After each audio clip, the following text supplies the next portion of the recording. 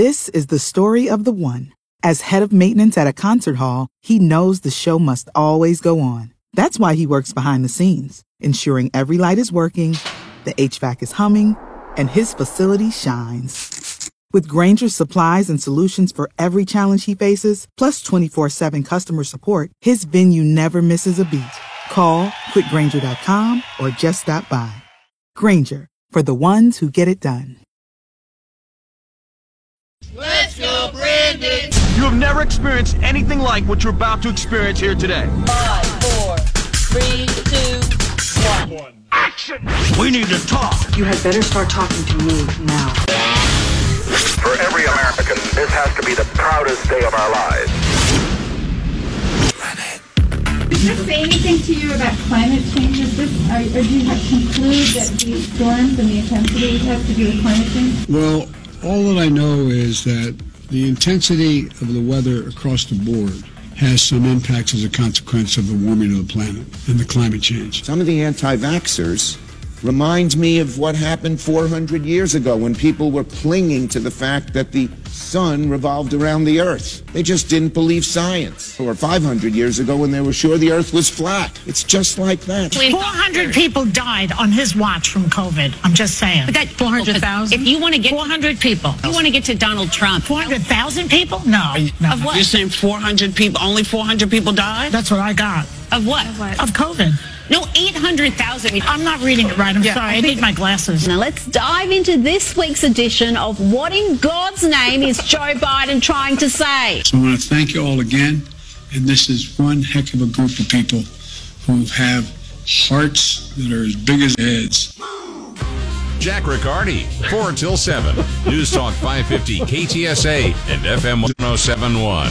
Oh man, that was a tour de force, Don Cooper.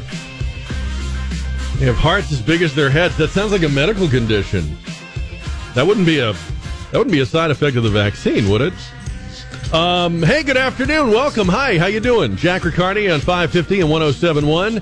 KTSA and at ktsa.com. And I guess being a host on The View means commas and decimal points can go anywhere they want. Well, anyway, we got a lot to talk about. We got a lot of stuff happening. It's happening so fast it can almost get past you, but we're going to try to corral it and round it up and get you home and give you a chance to talk about all this and react to it. I always say, call me on your way home so that when you get home, you're not kvetching and venting and schwitzing to your spouse and your kids and the dog, and that's what I'm here for. That's why I'm here. 210-599-5555. President Biden is in the tornado-ravaged areas today, but yesterday he was talking about the unvaccinated. And he took a question about some of the court setbacks on his vaccine mandates. He actually won a battle today, but he's had a lot of setbacks in the court cases. And the reporter from a television station in Ohio asked him if he was going to back down or continue to fight in court for the vaccine mandates. I want to play you some of what the president said yesterday, cut number 5. And so everybody talks about freedom and not to have a shot or have a test. Well, guess what? How about patriotism? How about making sure that you're vaccinated so you do not spread the disease to anybody else? What about that? What's the big deal? Remember when they accused Trump of telling people that they should inject bleach and Lysol into their veins? When the president of the United States says, get the vaccine so you won't spread COVID, that's crazy. That is not the current opinion. That is not what the science, what the evidence says. First, according to the Centers for Disease Control and Prevention, the fully vaccinated who become infected can spread the virus to others.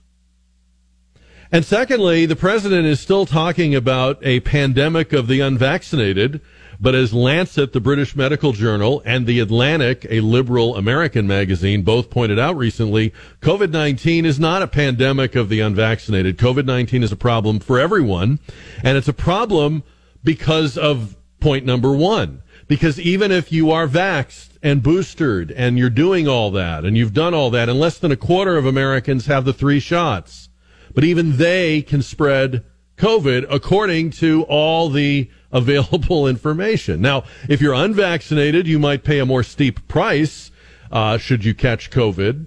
But it's pretty clear that you can't keep calling this a pandemic of the unvaccinated. It's a pandemic of both. And why are we not calling out anyone who says, oh, just get the vaccine and you won't spread the virus? In fact, Twitter has announced, and Twitter is the ultimate authority on medical information. I don't go to my doctor anymore. I just look at Twitter when I need to know something. They've announced that they will start punishing users who claim that vaccinated people can spread COVID-19. Well, that is a claim I'm making right now, Twitter. But that's also a claim that the director of the CDC has made, and Fauci has made, and the WHO has made. In fact, here is Dr. Rochelle Walensky admitting that the vaccine cannot prevent transmission. Cut number 3. Our vaccines are working exceptionally well. They continue to work well for Delta with regard to severe illness and death. They prevent it.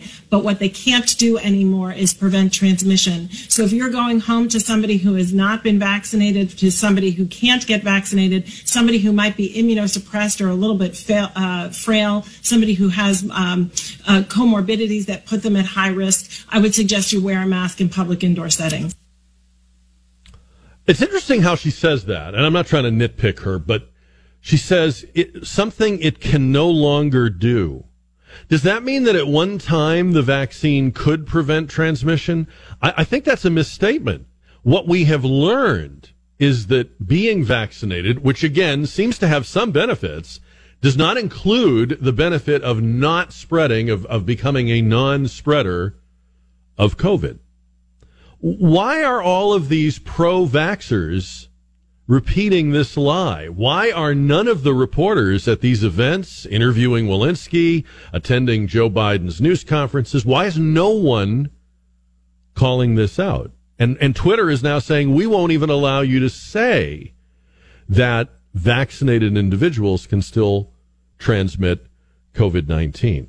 I want to play for you the brief history of how the talking heads have talked about the vaccine and spreading and the benefits of it. Listen to the message evolve, and this is over the last several months. Cut number 6. You're not going to get COVID if you have these vaccinations. These vaccines are highly, highly effective. Vaccinated people do not carry the virus, don't get sick. They're really, really good against variants. Everyone who takes the vaccine is not just protecting themselves, but reducing their transmission to other people and allowing society to get back to normal. Get your first shot, and when you're due for your second, get your second shot. Our key goal is to stop the transmission, to get the immunity levels up so that you get almost no infection going on whatsoever. When people are vaccinated, they can feel safe that they are not going to get infected. If you're vaccinated, you're not going to be hospitalized, you're not going to be in an ICU unit, and you're not going to die. If you are fully vaccinated, you no longer need to wear a mask. Anyone who is fully vaccinated can participate in indoor and outdoor activities, large or small, without wearing a mask or physical distancing. But what they can't do anymore is prevent transmission. We didn't have vaccines that block transmission. We got vaccines that help you with your health, but they only slightly reduce the transmissions. We need a new way of doing the vaccine. The level of virus in the nasopharynx of a person who's vaccinated and infected is the same level as the level of virus in the nasopharynx of an unvaccinated person. Reports from our international colleagues, including Israel, suggest increased risk of severe disease amongst those vaccinated early.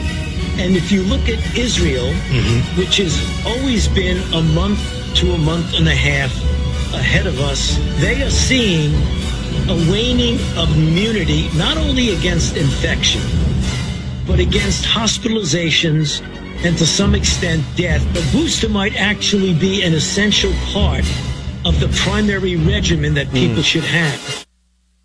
I wonder what they'll be saying about the booster in 6 months. I mean, look, I'm just pointing this out.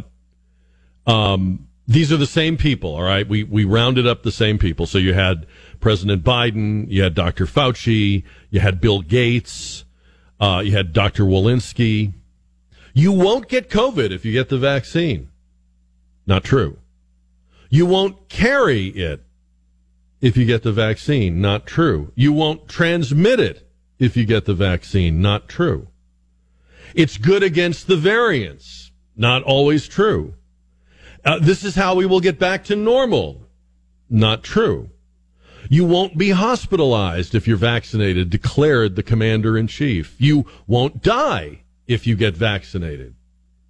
Now, I understand that sometimes people just choose their words recklessly or they flub, but the pattern here has established, the established pattern here is that you can take whatever they're saying today and know that in 3 months or 4 months they'll be contradicting themselves. They are at war with themselves. They are debating themselves.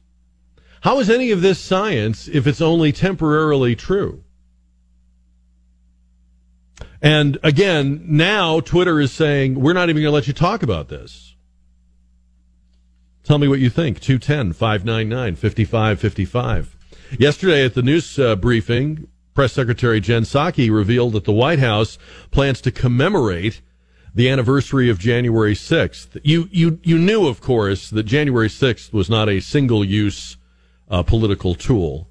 You know that they need it going into 2022. They need it very badly. They need it more next year than they needed it this year because it's how they're kicking off and how they're centering the Democrats, that is, their campaign to stay in power next year. So, yeah, I'm sure there'll be a commemoration. I'm not surprised to hear that. It got me to thinking, though, about all the other dates that are coming up that the White House ought to also commemorate. If you're going to commemorate January 6th because it was really awful and terrible and we should never forget what happened that day, then we should also commemorate August 26th when that comes around next year. August 26th was the Kabul airport suicide bombing that killed 13 service members and nearly 200 people. We should commemorate December 14th, yesterday, because that's the day that the COVID death rate under President Biden equaled the COVID death rate under President Trump. When President Trump left office, there were approximately 400,000 COVID deaths in the United States. In Joe Biden's first, 10 months, 400,000 COVID deaths. The candidate who promised, and I'm not sure anybody believed it, but maybe somebody did, that he was going to end the virus. Or what if the White House commemorated last Saturday, December 11th? Last Saturday, December 11th, in Mission, Texas, a mother and daughter were driving in their SUV, going and running some pre-holiday errands, when they were plowed into by an 18-year-old driver, but not just any 18-year-old driver. He was trafficking illegal immigrants, killed both the mother and the daughter. Will the White House commemorate future December 11th? Or maybe January 20th. That was not only President Biden's inauguration, but January 20th is the day he signed the Keystone XL pipeline killing executive order, which killed about 20,000 jobs outright, many more indirectly, led to higher gas prices, higher transportation and product prices, and really put us in a position of dependence on countries who hate us, a dependence we had just recently finally gotten out from under. So January 20th would be a good day to commemorate. Or maybe they could commemorate all the different dates on which Joe Biden has told his Amtrak lie, you know, the one where he went 1,000,000 miles on Amtrak and Angelo pinched his cheek and he talks with the Italian accent and it's all made up. None of the dates and events align. The guy he's talking about had retired 15 years earlier. I mean, none of it works. None of it's true. Could we commemorate that? Because it's a whopper. Just throwing out some other dates. Yeah, I think that there's just sort of a transparent phoniness to commemorating January 6th. You commemorate something because it was a positive event, or you commemorate something because there was heroism, or you commemorate something that united the country, even though it was tragic and horrible, like maybe the Pearl Harbor attack, which we really don't commemorate very much anymore. But for the Democrats to try to run with this football again next month, I mean, they're free to do it. I think people can see right through it. And it's obvious when you have the president last night at the Democratic Party's holiday dinner doing this cheerleading thing. We're going to win next year. Look out, Republicans. You're in trouble. I mean, that's all whistling past the graveyard. The real reason they need to commemorate January 6th is because they have to talk about Donald Trump. Because running against Trump is the only thing they have. And January 6th allows them to, resurrect him, if you will. I also think, we were just talking about this, Don Cooper and I, and he made a great point. I'm going to steal it from him. Don said the reason they talk so much about Fox News is because Fox News is a stand-in for Donald Trump. When you say something negative about Fox News, it's like by proxy you're talking about Trump. I think that's right. This is a party whose ideas are unpopular, whose policies are unpopular, whose presidency has been a disaster. It's hitting people where they live. It's not me telling you he's a bad president. You're experiencing the negative byproducts of his policies.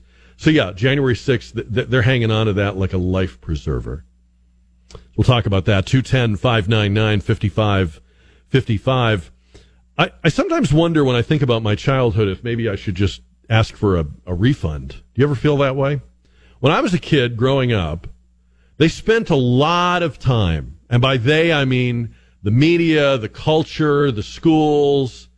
They spent a lot of time preaching and teaching, be colorblind. Don't see the color of another person's skin. Look past it. Look through it. See the human being who's just like you.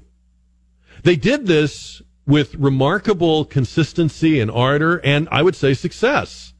Our generation was brought up that way. We presumed that was the realization of Dr. King's famous, vision, right? That boys and girls would play together and wouldn't see the color of one another's skin.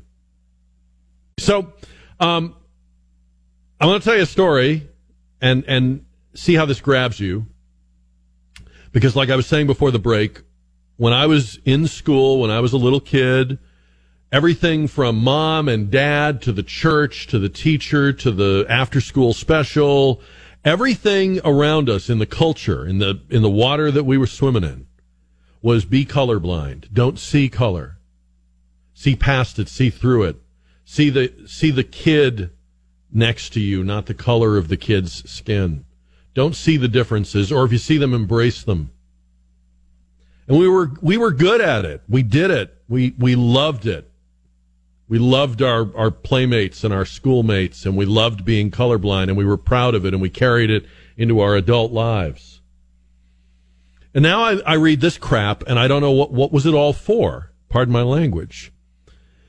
The Denver Public Schools is defending a segregated social event called Families of Color Playground Night. A spokesman for the school system says school leaders were only meeting the request of some black families who wanted segregated playground time. Quote, some of these families shared with us that since the only time many of them see one another is at drop-off and pickup times, could we host some events where only black families meet one another, connect with one another, and share their experiences, says so-and-so with the school system. The Denver schools say we were just honoring their request. But when the story hit the news, there was a lot of blowback and a lot of uproar. And now, a law professor at Denver University, Dave Kopel, says that this may be a violation of Colorado's state constitution, which says, in part, quote, nor shall any distinction or classification of pupils be made on account of race or color. So I don't know if I believe that black families wanted this, because it sounds like something that white liberals want. It sounds like something that guilt-ridden white people want. And so let me put the question to you very honestly. If you're black, if you're Asian, if you're anything but white, if you're Native American. Is this what you want? I mean, just tell me. I won't get mad. I won't try to change your mind. I won't argue with you. Do you want your kids only to play with other kids their color? Am I missing something? Is that really what people want, and I'm just behind the times or a weirdo? 210-599-5555. And so you'll understand my confusion. Like I said, my whole life, we were taught, told, instructed, preached. And I'm sure this is true of you if you're around my age. If you're over 40, you know what I'm talking about. Don't see the color. Do they even quote Martin Luther King anymore? I know we have a national holiday for Dr. Martin Luther King, but it's funny how the more we honor him on the calendar, the less we honor him in action. The whole point of his vision was boys and girls, black and white, holding hands, running in the playground, climbing up the trees and swinging on the swings. And what happened to that? Why was that so important for decades, and now we've thrown it all away? And I'm not sure I believe that this is what families of color want. You'll have to tell me, because I'm not buying it. 210-599-5555. Don't get me wrong. I get that people congregate with people that they're familiar with and comfortable with. We all do some of that. You know, I had the experience. I walked into a room yesterday at the radio station. We had a little holiday get-together, and I walked in, and I did that thing that you and I have done ever since we were in high school. You know, when you go into the cafeteria, you look for a table where there are people you know.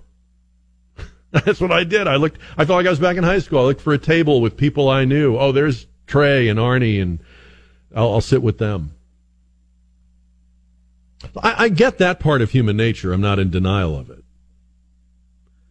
But is this what parents want? I want my kid at the playground to only be with other people his color. That's what the Denver schools are saying. Oh, we just gave them what they wanted. 210-599-5555. Steve is on 550 and 107.1 KTSA. Steve, good evening to you. Jack, good evening. And once again, you are spot on. This just reeks of the stench of white liberals. I have a term that I use and that I've been using. Real Americans in real America, not the phony Democrat America that they paint every day, every minute, every hour. They just love it. They swim in it. But I had called Sean a while back. I went to Pancake Joe's for breakfast and met a friend that I've known for a long time we could not be further apart in the spectrum of politics. And we were sitting, I'd never been before. We were having breakfast, and as I looked around Pancake Joe's over by Ingram Park Mall, I saw the variety, what do they call it? The diversity of people there. And we were just ordering, and we were sitting there, and I said, man, I can't believe it. This place is bad. He said, what do you mean? What do you mean? I said, look at all the racism in here. And I saw him look up, and he looked around, and he saw what I saw, which was all the diversity, people enjoying and laughing and breaking bread with each other. He and I met at a birthday party a couple of months back for a 1-year-old mixed-race child. And we were having a good time, you know, having a couple of cold ones. And I made the same comment, man, I'm going to have to leave. Look at all this racism. Yes, it's a great point. It's a great way to say it, Steve. Thank you. Very good point. Alex is on KTSA. Alex, good evening to you. Hey, good evening, Jack. Merry Christmas. Merry Christmas. Well, you know, as you were talking about this, you know, the two movies really jumped into my head. To Kill a Mockingbird and A Time to Kill, okay? And both have kind of the same underlying story, you know. In A Time to Kill, we have, you know, they're trying to pin something on the black guy, you know, and To Kill a Mockingbird, A Time to Kill, the exact opposite. But, you know, it comes down to, if you're just looking at somebody's skin color, because you hate them for that skin color. I don't get that. I just really don't. We did grow up in the same era, you know. I'm 62 Well, years here's old. what I'm trying to understand. When we were raised that way, that felt like progress. And now you're telling me, oh, no, people don't want that. So what I'm missing is what happened in the meantime. If that was progress, if it's true that families in Denver say we can't have all these kids together on the playground, I just want to know what happened. What did I miss in between? Because this is a contradiction to all of that. And you're seeing more and more of it. And Molly is on KTSA. Hi, Molly. Hi. So here's my perspective on it. And I'm white, but I'm married to a black man, and I have biracial children. But black and brown children, the narrative that's given to them through CRT and through the media is that they are less than, that their experience, their human experience, is to suffer more than a white kid's, and that there's a need for them to have shared experiences with kids of the same race. Mm-hmm. My husband and I don't subscribe to that theory at all. You know, to have the human experience is to experience suffering, and the difference is I can't, nor can any other white person, blame that suffering on our skin color. Mm-hmm. And from what we see in our school systems is a push from the media and from other white people that these kids can't relate to their white peers because their white peers don't understand the black struggle. And that pushes a narrative that they need to segregate themselves. Okay, so you can imagine, you're not defending it, but you're saying you can imagine that based on what these kids have been taught, they might really want this kind of a single race playground experience. Well, they're being taught to feel like that's the only way they can fit in. Mm-hmm. That they would feel if they had to play on the playground with all different races, they would be made aware of their victim status or whatever it is, Correct. And they wouldn't have as good a time, in other words. Correct. They would be constantly reminded by the presence of white kids that they are less than. Mm-hmm. Yeah, and I've had this argument with my family, with my black family, that, you know, I'm, in their eyes, a racist because I don't subscribe to the theory that black people are less than. But that is the narrative that's being taught. And the things that are communicated to me as a white woman is you don't understand the black experience. Yeah. Boy, Thanksgiving dinner must be interesting in your family, Molly. If you're having these kind of discussions with your family, that must be a hell of a discussion. But I think you make a really good point, and it does. It sheds a little light on this for me. I think we both agree it's still a very sad turn of events, but you're saying they put the idea in the kid's head, and then they said, well, now we have to do the single race night because this is how kids feel. Yeah, well, it's how they feel because you made them feel that way. Exactly. That's exactly what I'm saying. Yeah. All right, Molly, thank you. Appreciate the call. I got to hold you there because we're up against the time break. What's going on with the mayor of San Francisco? London Breed is her name. And, you know, last year, London Breed was just another progressive big city Democrat calling for the defunding of the police, blaming the police for racism, for crime. But something happened. Something has happened to her, with her. She sounded like a totally different person when she spoke about the rampant crime problem, the smash and grab phenomenon in the city of San Francisco yesterday. Take a listen to this, cut number 7.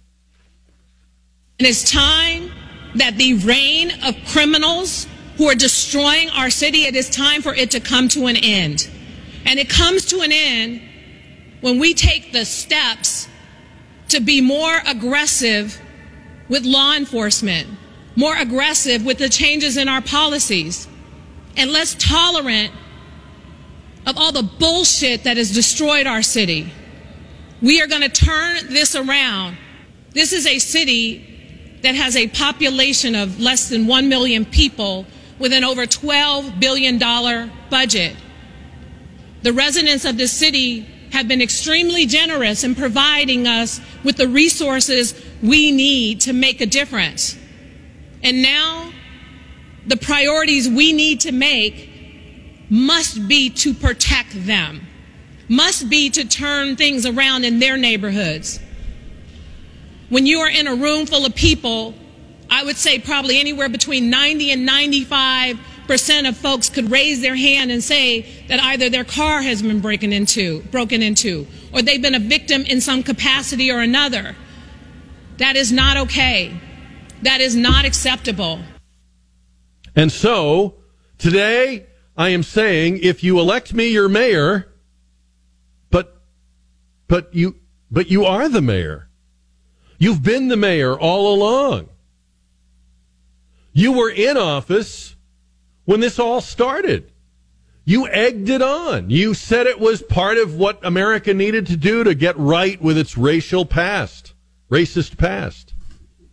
You were one of those mayors that had a never-ending list of excuses for not protecting people's lives and property.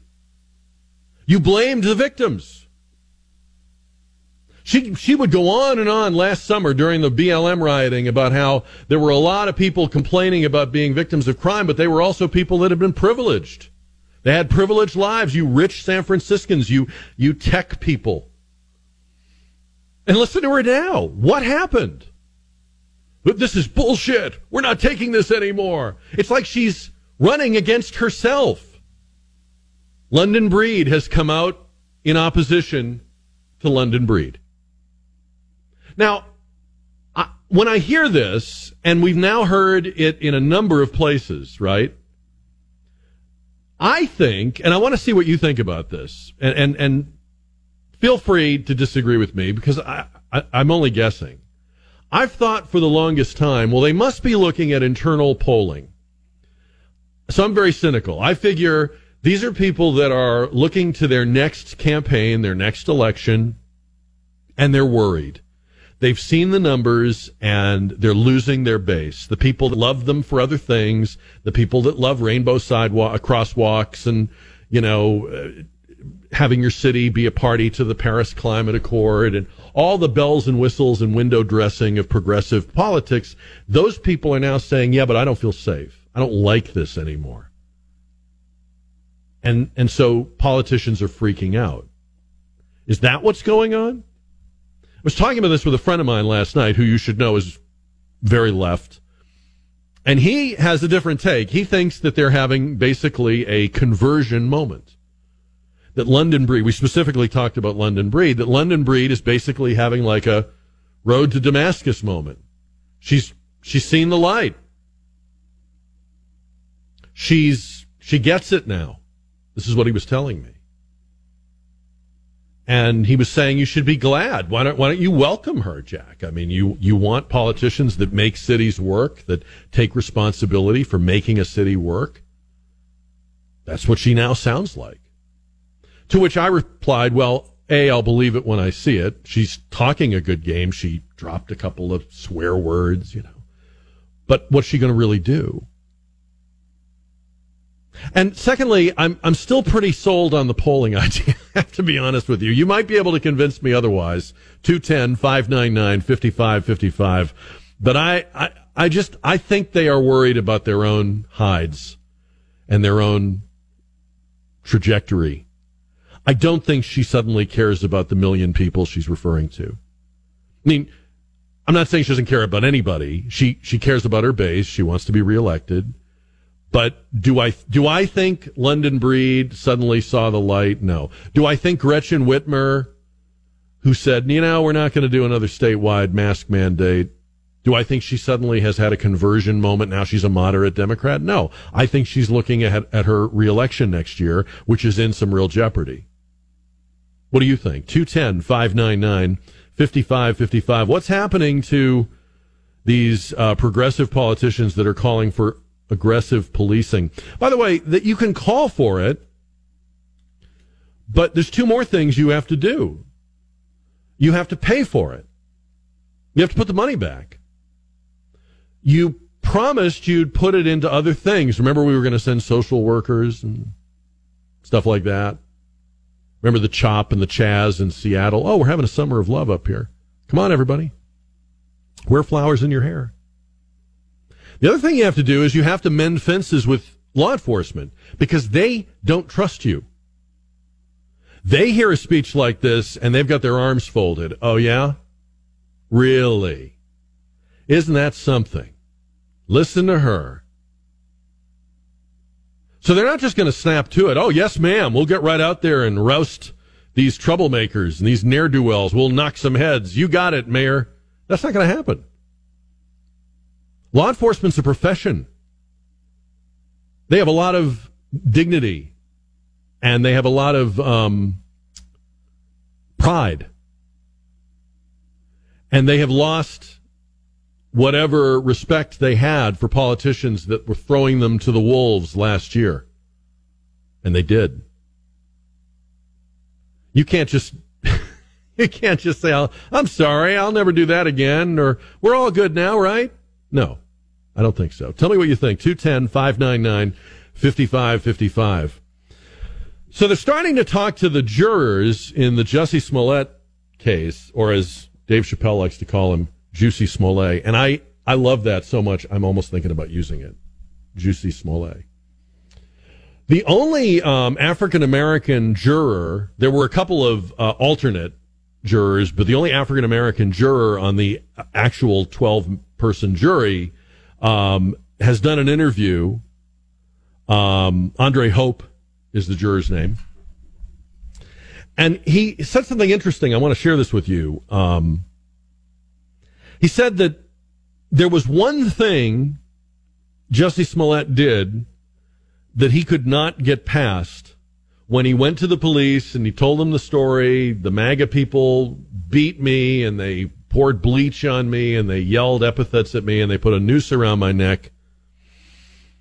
He says, and this is with an interview with WLS Television in Chicago, as an African American, I'm not putting that noose back on. He says he could not believe, he could not process that Jussie Smollett put the noose back around his neck to show police. He said it would just be instinct to rip it off and take it off. So he said it wasn't just that. I mean, the evidence against Smollett's story was overwhelming. The counter-narrative of Smollett's lawyers that the Osendero brothers were the bad guys didn't hold up. But he said that noose thing really bothered him. He said just anyone in my shoes would rip that thing off and not be able to put it back on again. And that makes sense to me. You know, Jonathan Turley wrote a piece, the law professor, he wrote a piece, I think it was for USA Today, about what this case and the verdict in the case means. And he quoted the movie, The Man Who Shot Liberty Valance. It's a great line. We've used it before on this show. When the legend becomes fact, print the legend. And he made the point, this is Turley, that the guilty verdict was not a surprise to anyone who was following the evidence in the case. The guilty verdict was only a surprise to people who were following the legend. And we talked about this when the verdict came down. I think Jussie Smollett crafted a legend that had a reasonably good chance of flying in this day and age. He wasn't wrong to think he could pull this off. It just didn't work. But it's the kind of thing that could work and really very nearly did work. And we've already gone through all of the tweets and sound bites from people who have nowhere to go with the ridiculous, prejudicial things they said in the hours and days after the alleged attack. See, Jussie Smollett wasn't the only one being opportunistic. Everybody makes a big deal out of, well, he was trying to build up his career, and he was trying to make money, and he was trying to become more famous, and maybe establish himself with this legend. But so was Cory Booker. So was Kamala Harris. So was Joe Biden. So was every anchor on CNN and MSNBC. They were all using his legend, his story, just like he was. And if he pulled it off for himself, he was pulling it off for them too. And we talked about the Robin Roberts interview in Good Morning America. Robin Roberts is somebody I really like and I respect. I respect her as a person. I respect what she's been through personally. But her interview with him was unbelievable.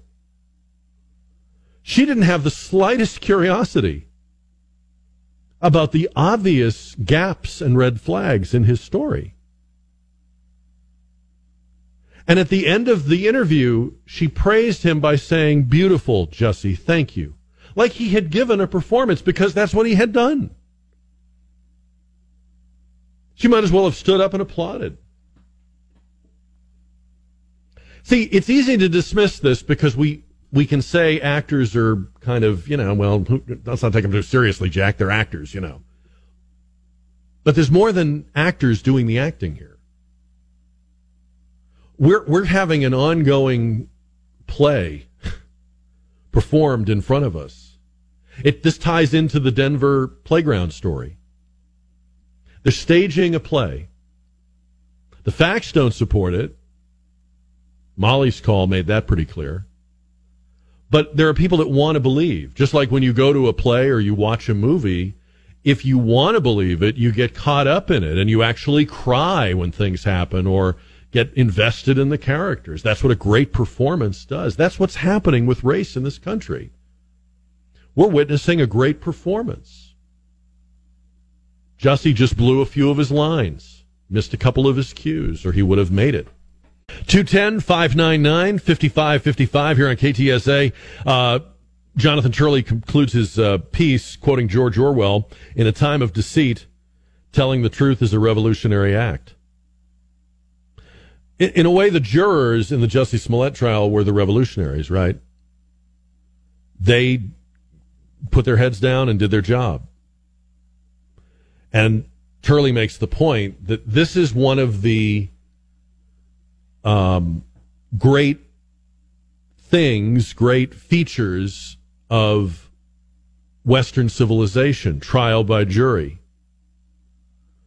If you think about it, only a jury, only a collection of randomly selected, a dozen randomly selected people who aren't part of the system, who aren't playing a role in the production, right, could have done the job they did.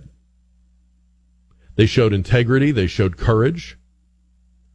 When our leaders, both political and media, couldn't do it, all failed, and haven't even corrected themselves since. I guess that's why, going back to the London Breed story, I don't think I really believe that she's having a conversion moment. Because when you have a conversion moment, you can't shut up about it. I don't mean to be disrespectful, but like when people are born again in the Christian faith, they talk about it a lot. And if given the slightest prompting, a born-again Christian will tell you his or her story. This is how low I was. This is how bad it was. This is how ashamed I am of what I did and where I was and what I thought. And then this happened and that happened and I did this and I did that. And now I want to tell everybody about it. If we were to have that kind of a moment after Jussie Smollett, we'd be having a national conversation with people who believed him utterly, saying, I blew it. I was wrong. We need to look at why I believed this. We need to look at the damage we did by telling everyone to believe it. But they're not doing that. And they're not being held to that. Because the people that would hold them to that standard, the people that would make a Joe Biden or a Kim, I forget the name of the district attorney out there, Kim Fox, that was it. would be journalists, and they aren't doing it because they bought in too. I want to believe the conversion thing. I really do. And I do believe a lot of people go through redemption and conversion. I'm not saying I don't believe in that as a concept, but I'm not sure I believe that's what our public officials are doing right now. I think it's more about self-preservation. So in the case of crime-ridden cities, all of a sudden we need police. In the case of Jussie Smollett, well, yesterday on The View, they couldn't remember his name anymore. 210-599-5555. All right. On the JR poll tonight, powered by Stevens Roofing, the FDA has approved eye drops that can take the place of cheaters, of reading glasses. You know, the half glasses you buy at the CVS for $5 or something. If you use readers, these are drops. They're marketed under the brand name Vuity that give you... they promise to give you 6 to 10 hours of enhanced close-up view. And people that have used it say it changes everything. You put these in, give them a little time to work, you don't need your cheaters. Would you try eye drops that took the place of reading glasses? That's our question on the JR poll. FDA approved. What do you think? Do you know who Billie Eilish is? Are you familiar with that name? Ask your kids or grandkids, they'll tell you. Billie Eilish is a huge pop star right now. Incredibly talented, sings, writes a lot of songs. At a very young age, was chosen to do the James Bond theme, No Time to Die. Did a great job with it. Her music may not be your cup of tea, but she's a tremendously talented artist. She did an interview with Howard Stern. They talked about a lot of things. Now, mind you, she's 19. Give or take a year. I believe she's 19. So she does an interview with Howard Stern, and she talked about porn. Not surprising, right, on Howard's show. But she said that she watched a lot of porn when she was a kid. She started watching porn when she was 10. I don't need to tell you how. The phone. And she says, it destroyed my brain. I feel devastated that I was exposed to it. I think porn is a disgrace, she said in the interview. I'm so angry, she went on, that porn is so loved, and I'm so angry at myself for thinking that it was okay.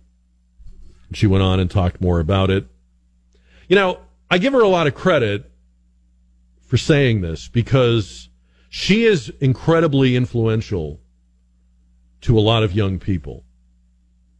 Her saying this will cause a lot of her fans to question or at least think about what they're looking at.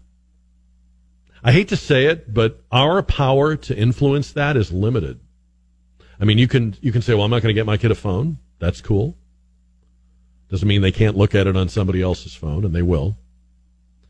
We can raise our kids with values, and we can teach them right and wrong. But if we're honest with ourselves as parents and grandparents, if we're going to be honest with ourselves, we should be. The influence of somebody like Billie Eilish is in a category all of its own. And I was surprised to hear her say this. And I was glad to hear her say it.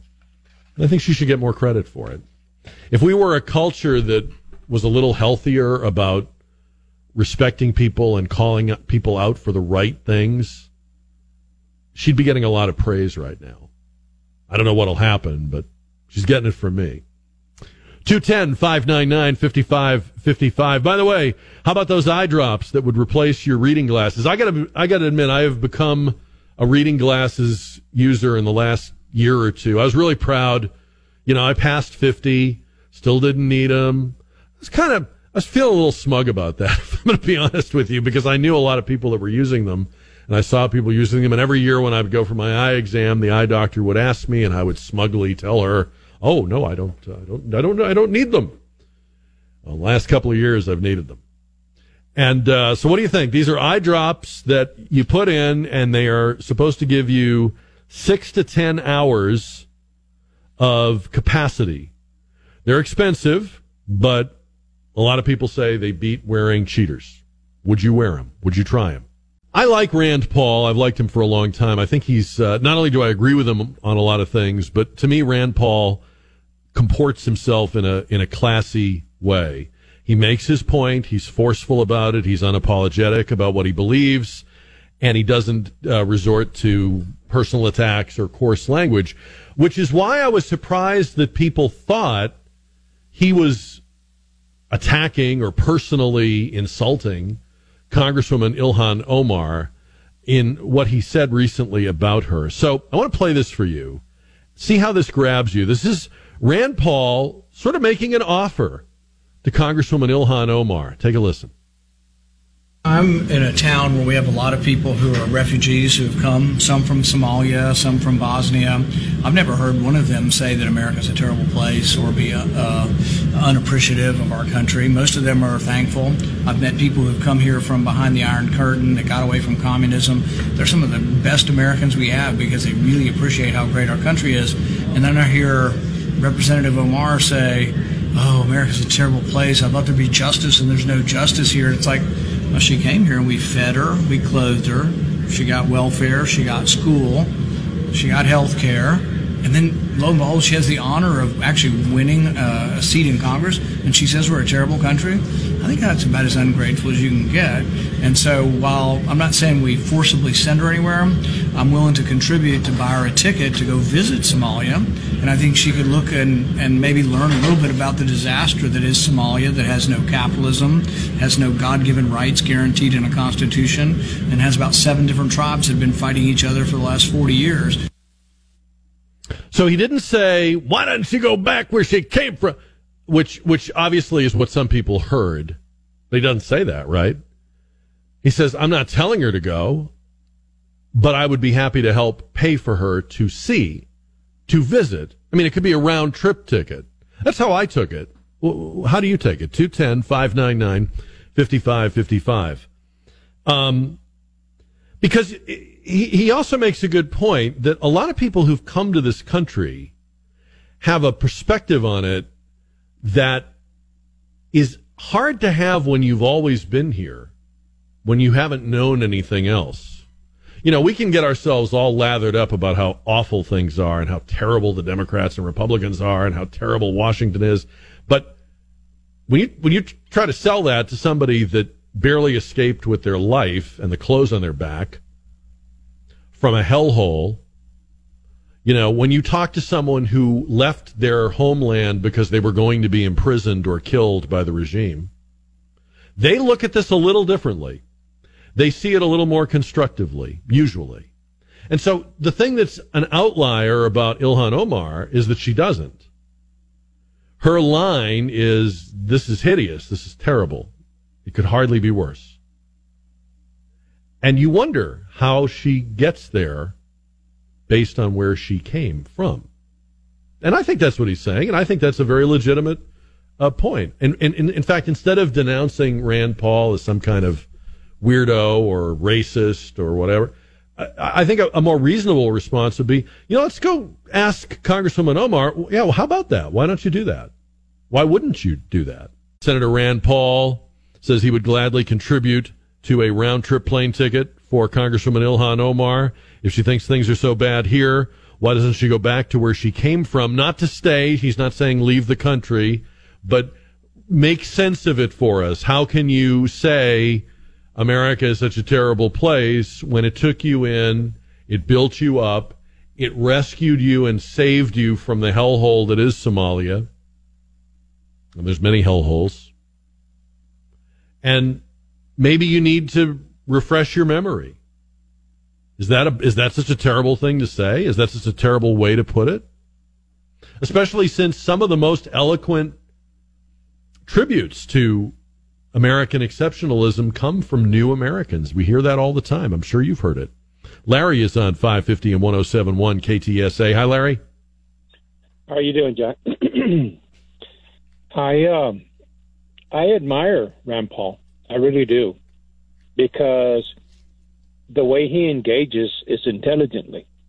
I'm not trying to put anybody down, but he has that tendency to agree to disagree, but respectfully, but still stay firm in who he is because of this nation and him being an American.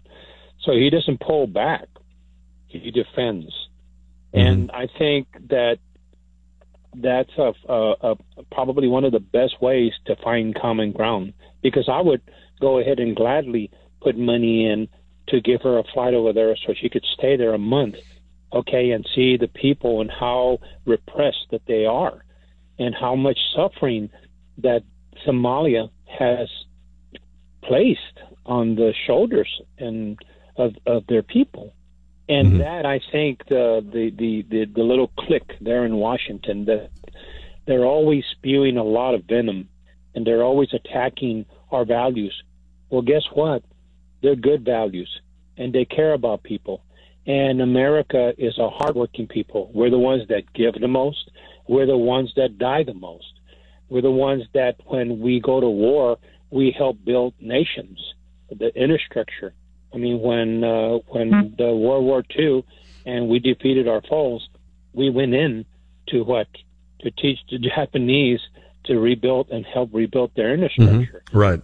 And we gave them their country back better than we found it. Yeah, there you go. Yeah. And that's very true. If you're going to say that we're so hateful, I'm sorry. You need to go back and get a refresher course. Yeah, and well see said, the Larry. payoff that these repressive governments do. So it's a great point. I love Rand Paul. He's a good man. Yeah, I do too. Thank you. That's really well said. I think Rand Paul is the way he is because I don't know him. I think he had the ideas, and then he got into politics. I mean, look who his dad is. A lot of politicians just get their marching orders and they get their talking points from their party, and some deliver them better than others, and some botch them, and some put them over pretty good like a script. But they are basically party first, ideas second.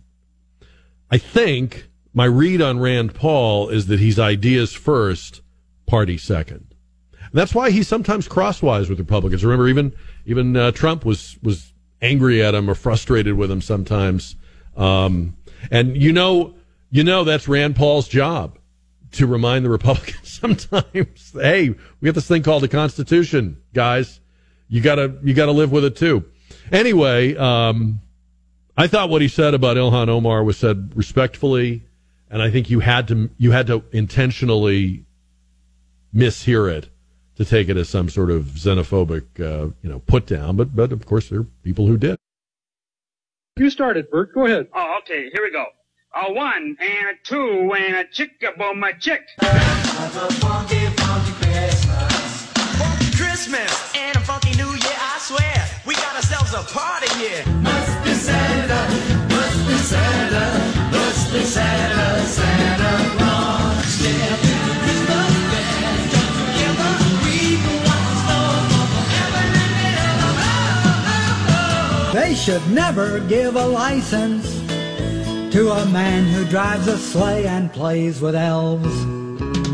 Grandma got run over by a reindeer walking home from our house Christmas Eve. There is so much wonderful Christmas and seasonal music, and it's our pleasure to bring little bits and pieces of it to you over the course of the month. This hour is not about that. This hour is about the bad apple in the bushel. Those Christmas songs that got through the quality control net somehow. And we're going to count down to what will ultimately be the worst Christmas song of all time. And if you have not heard it, you may be thinking, that's hyperbole, that's exaggeration. How can there be one that's worse than all the others? But once you've heard it, you'll realize it's not only possible, but Jack, you found it. On our way, we're going to hear some of the runners-up. These are songs that are sometimes just really bad, and other times may have been good to start, but went sour on us over time, maybe overplayed, overused,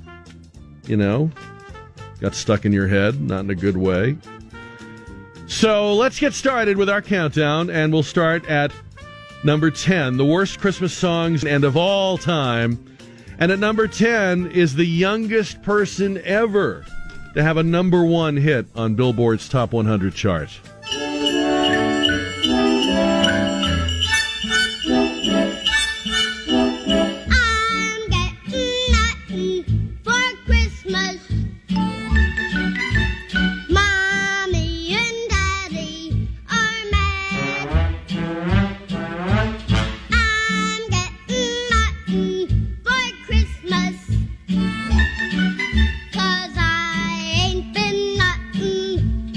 Go back to 1955 for that one. Barry Gordon was 6 years old.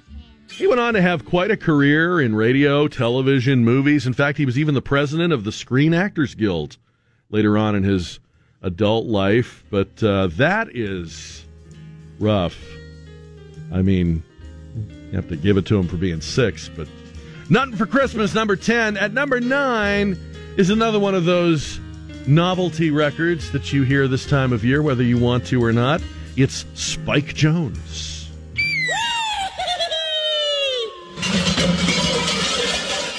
All I want for Christmas is my 2 front teeth. My 2 front teeth. See my 2 front teeth. Gee, if I could only have my 2 front teeth, then I could wish you Merry Christmas. It seems so long since I could say Sister Susie's sitting on a thick... Really ran that into the ground, didn't they? It's not a bad song when Nat King Cole or Patti Page sings it, but whoa. Wow. Okay. So that's number 9. All I want for Christmas is my 2 front teeth. Number 8 is not one of those novelty songs at all. It's a very big hit. It's all over the radio at this time of year. And I think this one made the list mainly because people just either are tired of it or it is a little bit of an earworm song where once you, I'm warning you now, once you hear even a little of it, you're stuck with all of it. The party's on, the feeling's here, that only comes this time of year. Simply having a wonderful Christmas time. Simply having a wonderful Christmas time. The choir of children sing their song.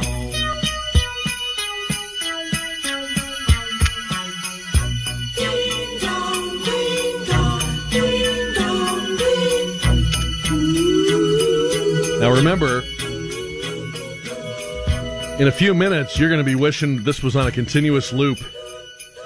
You're going to be wishing you could hear this all night. But yeah, that's Paul McCartney, the beloved Paul McCartney, and Wonderful Christmas Time. Now, I'm going to say this. We've included it on our countdown over the years. I've kind of had a change of heart about this song this year. I actually kind of like it now. I think I get what Paul McCartney... I know, right? Weird, but I kind of think I know what Paul McCartney was doing here. I think he actually meant to create a song that was kind of, tongue-in-cheek. So, I don't hate it. I don't hate any of these songs, but you know what I mean. Some of them just...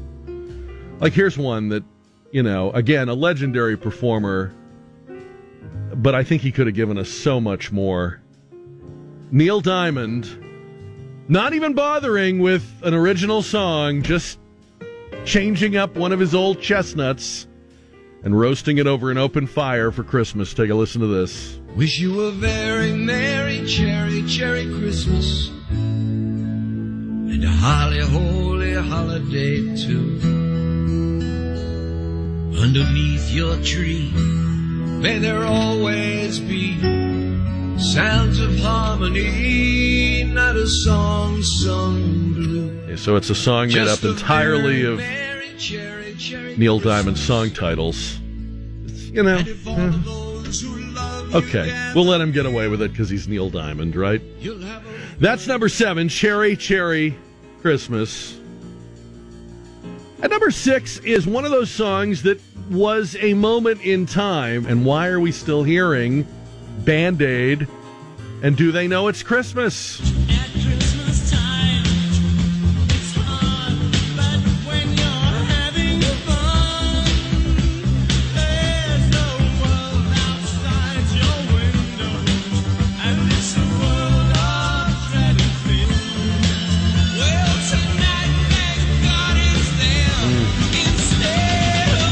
That's a nice sentiment, isn't it?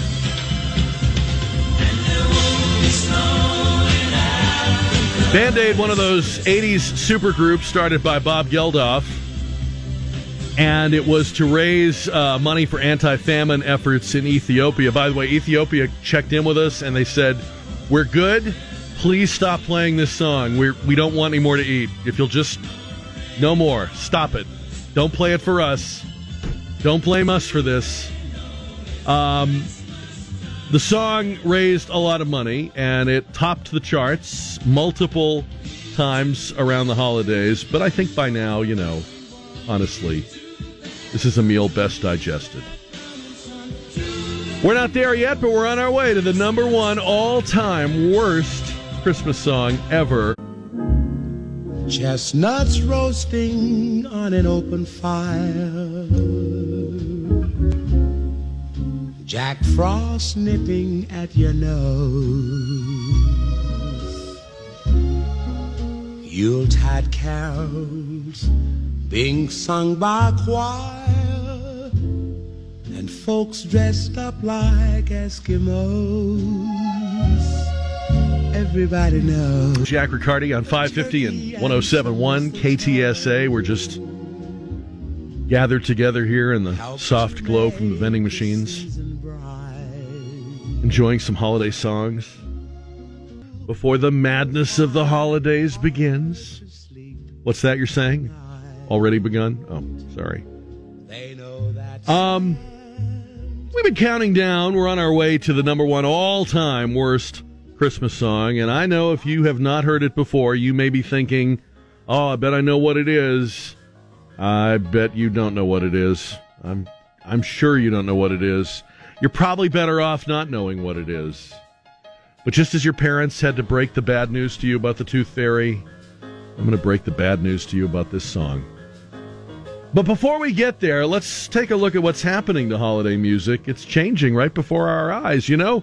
Until just a few years ago, for example, this little classic was a staple. Everybody played it. All the Christmas music station playlists included Dean Martin and his ilk with Baby It's Cold Outside. But baby, it's cold outside. But baby, it's cold outside. Been hoping that you drop in. I'll hold your hands, they're just like ice. Beautiful, what's your name? Listen to the fireplace roar. Beautiful, please don't hurry. Put some records. See, this was one of those songs, kind of like I've Got My Love to Keep Me Warm. That's not really a Christmas song. It's more of a seasonal song. And you could start playing these even earlier than you could play the songs that actually reference Christmas. Everything was fine. Everything was just fine. Until just a few years ago, 2016, these songwriters, Lydia Liza and Josiah Lemansky, came along and they said, no, this is a date rape song. We need to change the lyrics. And so here's what they did to Baby It's Cold Outside. I really can't stay. Baby, I'm fine with that. I've got to go away. Baby, I'm cool with that.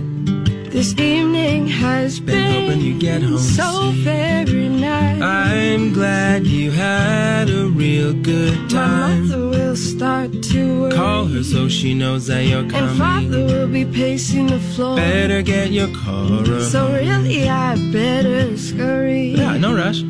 Should I use the front or back door? Which one are you pulling towards? The neighbors might think that you're a real nice girl. Say, what is this drink? Pomegranate LaCroix.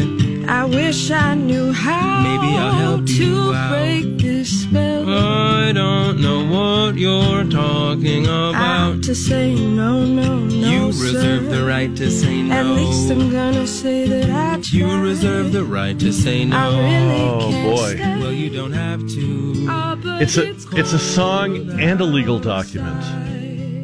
But even that wasn't enough for this most politically correct year ever. Nope, not enough. So here it is, baby. It's cold outside.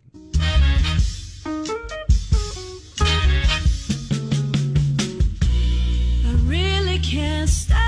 Baby, it's cold outside. I've gotta go away. I can call you a ride. This evening has been I'm so glad that you dropped in. very nice. Time spent with you is paradise. My mama will start to I'll call worry. the car and tell him to My hurry. daddy will be pacing the floor. What are you still living home So for? really I'd better scurry. Your driver, his name is Murray. Maybe just a happy Oh, dream. we're both adults, so who's keeping score? Will my friends think? I think they should rejoice. If I have one more drink, It's your body and your choice. oh, you really know how. Your eyes are like starlight now.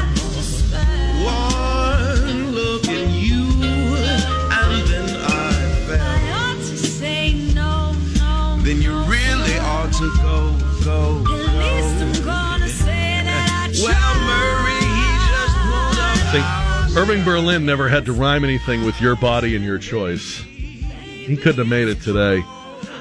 The thing about this version, I don't know if you notice it, he seems like he's in a hurry to get rid of her. I don't know, is Sports Center coming on or what? I mean, good grief. At least act like you would like her to stay, you know. That's the original, has that kind of, oh man, I really wish you would stay kind of flattery to it. But it's like he's pushing her out the door. She's down the hall and at the elevator before the song's over. But you better go. Yeah. Before You better go. Said no guy ever, right? Yeah. Oh, please, you better get going. Okay, so that's what's happening, right? I mean, there's no denying it. But these aren't the worst Christmas songs. Oh, no, we still have those to go, including at number one, and it is a newsflash, the worst Christmas song of all time. The one that will make all of the others seem not so bad. We're sorry to interrupt this program, but a bulletin has just been handed me.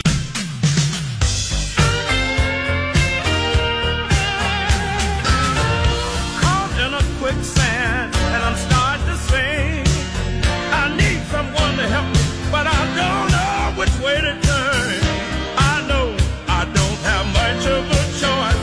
I'll go out of my mind or into the night. We go into the night. You are just minutes away.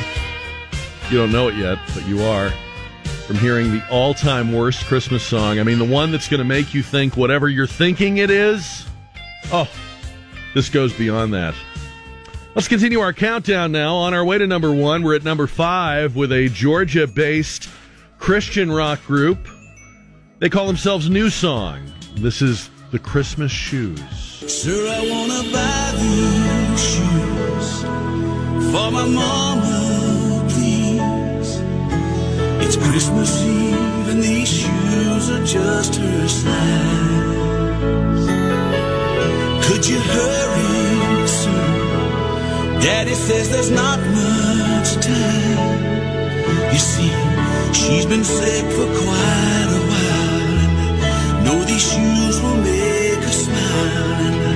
One or two look beautiful if Mama meets Jesus tonight. I got to hand it to these guys. They do a lot of great work, and they've had a lot of success in the contemporary Christian music business.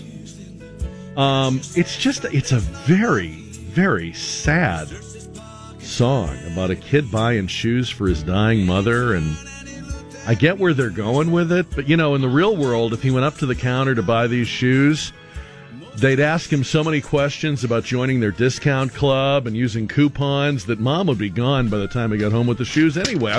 I'm just saying that's real life, folks. That's what happens. That's number 5, the Christmas shoes. Here's a song that you can't believe even got recorded. At number 4, the Mitch Miller Orchestra with vocalist Peggy King. Here's, I can't even say the title. Listen to this. I'm gonna put some glue around the Christmas tree so Santa Claus will stick around all year. I'll spread it on the floor, the windows and the See, that's way door. creepier than Baby It's Cold Outside. That guy's just trying to get his girlfriend to stay a little longer. This woman is going to imprison Santa Claus by gluing him to the floor. Somebody's been watching Misery, I think. All right, that's number 4. So that means we have 3 more worse than that. And here's number 3, John Denver. Please, Daddy, don't get drunk this Christmas. I don't want to see my mama cry. Please, Daddy, don't get drunk this Christmas. On second thought, let's glue Santa Claus to the floor because, whoa, wow. Please, Daddy, don't get drunk this Christmas. All right, so that's John. Again, some of these beloved, entertainers, but just what were they thinking? That gets us to number 2, and we have a new song this year at number 2 on our countdown. It's not new, but it's new to us. Our producer found it. I worry about sometimes what Don Cooper does in his spare time, that he found this song, but I guess he pulled it off his personal playlist, so I'm not even going to say the name or the name of the band. I think it'll become evident as soon as you hear it why it is number 2. Mom made beans for dinner. I ate them all. Said, come get your coat on, going to the mall. You're gonna visit Santa and sit upon his knee. But all that I could think about was how not to cut the cheese. Waiting there for Santa, I thought that I'd explode. The gas bubble grew bigger with every ho-ho-ho. Tried my best to hide it, that I was doing swell. But when I sat down on Santa's lap, he hollered, what's that smell? I farted on Santa's lap. No Christmas is gonna stick for me. I farted on Santa's lap. No, I'll get under my Christmas tree. I asked him for a baseball. I asked him for a bat. I asked him for some ice skates, but I'll get none of that. No, because I asked him for a lot of things. I farted on Santa's lap. I sat down on Santa's lap. I guess this is the real reason we had that story the other day about how kids are no longer going to the mall. They're having computer FaceTime with Santa. I guess this is the real reason why. It's all those flatulent children. By now you're thinking, Jack, you're scraping the bottom of the barrel. I mean, what could be worse than these? How could you do worse than these? Oh, we've done so much worse. Let me tell you something. These songs weren't even born when the worst Christmas song of all time was recorded.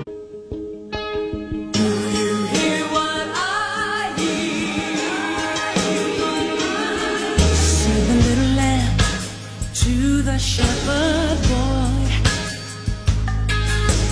Do you hear what I hear? What I hear? Moving through the night, shepherd boy. Do you hear what I hear? What I hear? A song high above the tree. And we are ready for, can you really be ready for? Is anyone really ever ready for our annual playing of the worst Christmas song of all time? And you may have been trying over the course of the last several minutes to guess, is it going to be this one? Is it going to be that one? You don't know it. It's not, you haven't been hearing it on the Christmas music stations or the satellite channels. It's not on your Spotify playlist. Trust me when I tell you it's not. I can't even explain why I have it.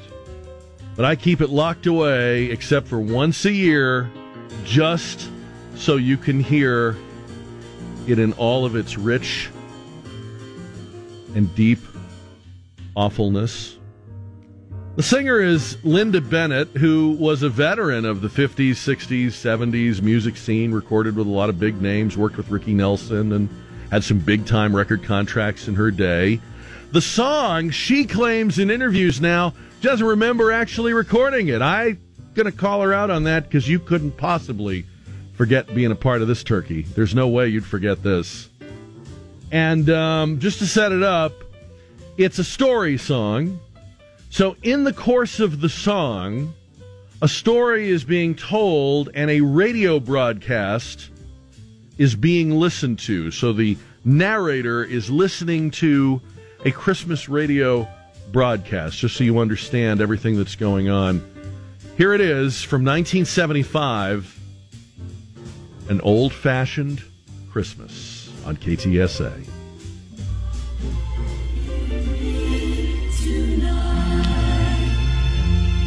This is your music, news, and weather station, bringing you the best in Christmas music on this beautiful Christmas Eve.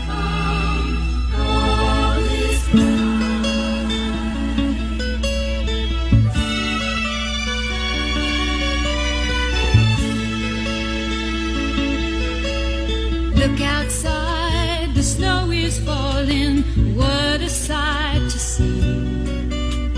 Daddy will be coming home as happy as can be.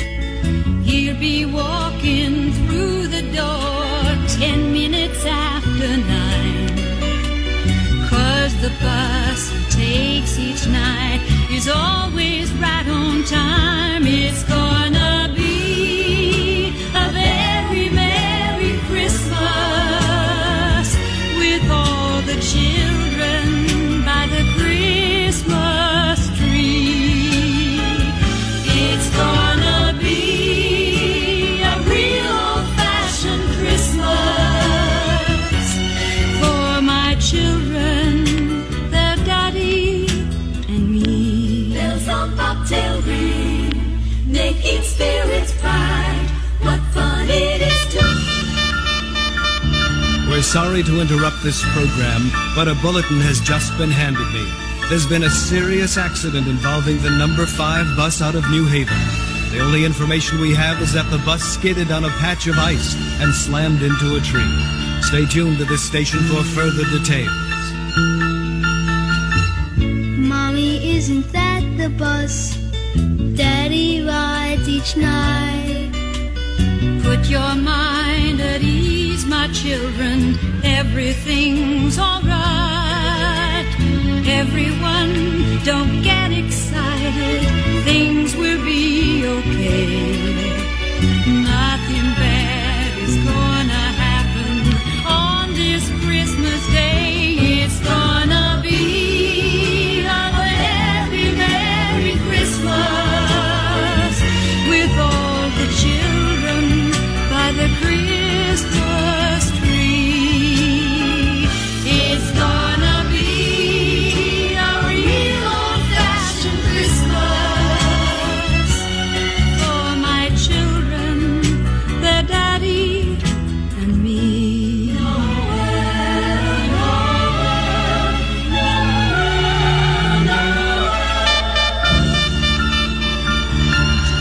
Ladies and gentlemen, I've just been handed the latest report involving bus number 5 out of New Haven. And from all indications, we're sorry to report that there were no survivors. Oh my God, this just can't happen. What am I to do?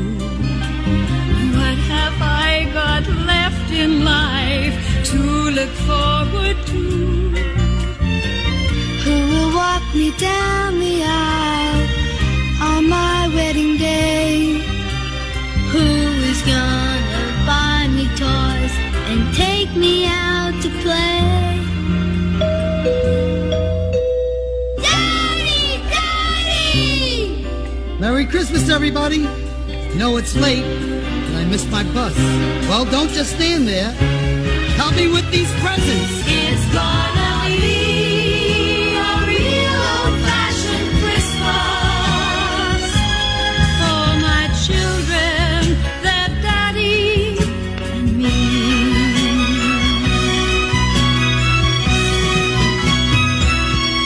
Merry Christmas, Daddy. Screw those people on the bus. Too bad for them. We don't care about them. Man alive, I don't know. I always have mixed feelings at this moment. Like, should we play it?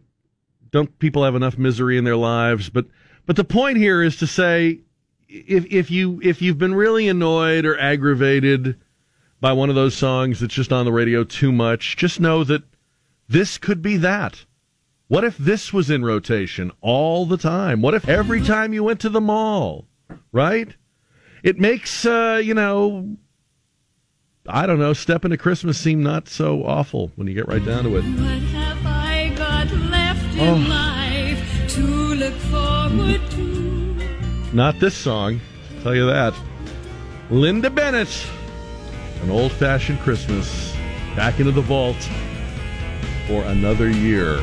And tonight's JR poll results really quickly here, powered by Stevens Roofing. We asked you, FDA authorizes eye drops that temporarily replace reading glasses. 62% say yes, we will try them. 38% say no thank you. See you back here tomorrow night at 4.